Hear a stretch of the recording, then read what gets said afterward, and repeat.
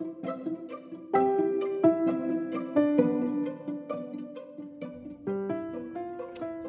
hi Year 11, it's me again.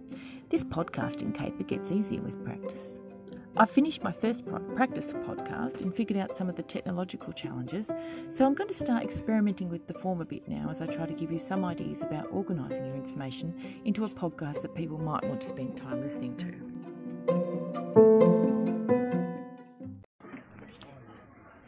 Once you feel that you've got enough website material saved to begin writing your podcast, you will need to think about the way you structure your presentation. You have lots of options besides just sticking to straight voice for the whole presentation.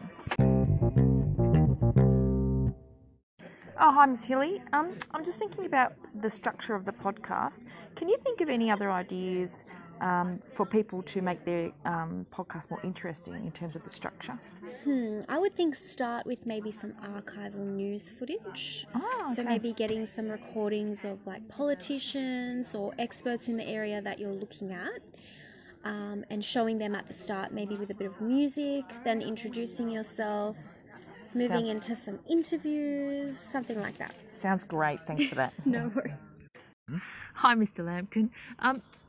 Can you tell us some ways that you might jazz up your podcast and make it a bit more interesting to listen to? Well, 3 or 4 minutes of straight monologue could be a bit draining for anyone, so it helps to have things like creative use of music beds, sound effects, interview snippets, really even some atmospheric sound effects. You'd be surprised once you get started how many ways you can spice things up.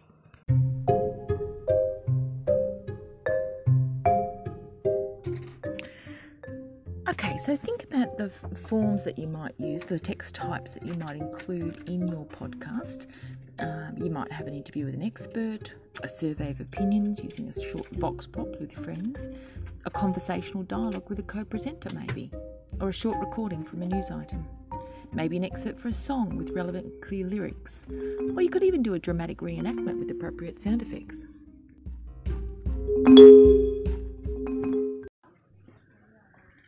Think about what each option offers in terms of making your presentation easy to follow and understand. Don't use one of these more creative approaches unless you have a clear idea why that particular form would enhance both the listening experience and the clarity of your message. For example, if you want to give some background information, a short news item might help your listeners put you in the picture. But if you want to present the full range of opinions possible on the topic, the vox pop method might be the best way to go. If you need to communicate more sophisticated information, consider using an interview with an expert. If there's a little story that needs to be told, perhaps a dramatic reenactment will help your listeners visualise it a little better. The structure of your talk will depend quite a bit on the material you have found as you've been researching, so study each website looking for ways to incorporate the best information you find in them. Start jotting down ideas for the way you intend to present each piece of information and see where it leads you.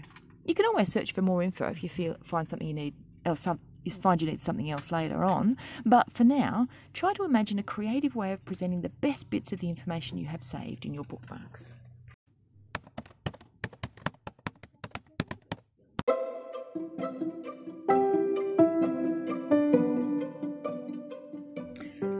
Well, that's it from me in this episode. It's time to reflect now on the structure of this podcast I've just made. Did my creative use of form enhance my message, or just distract from the learning experience? How was the quality of my recordings? Is there something I could have done better? Think about the mark you would have given me for this educational podcast and try and make sure you would give yourself a better mark for your assignment when you hand yours in.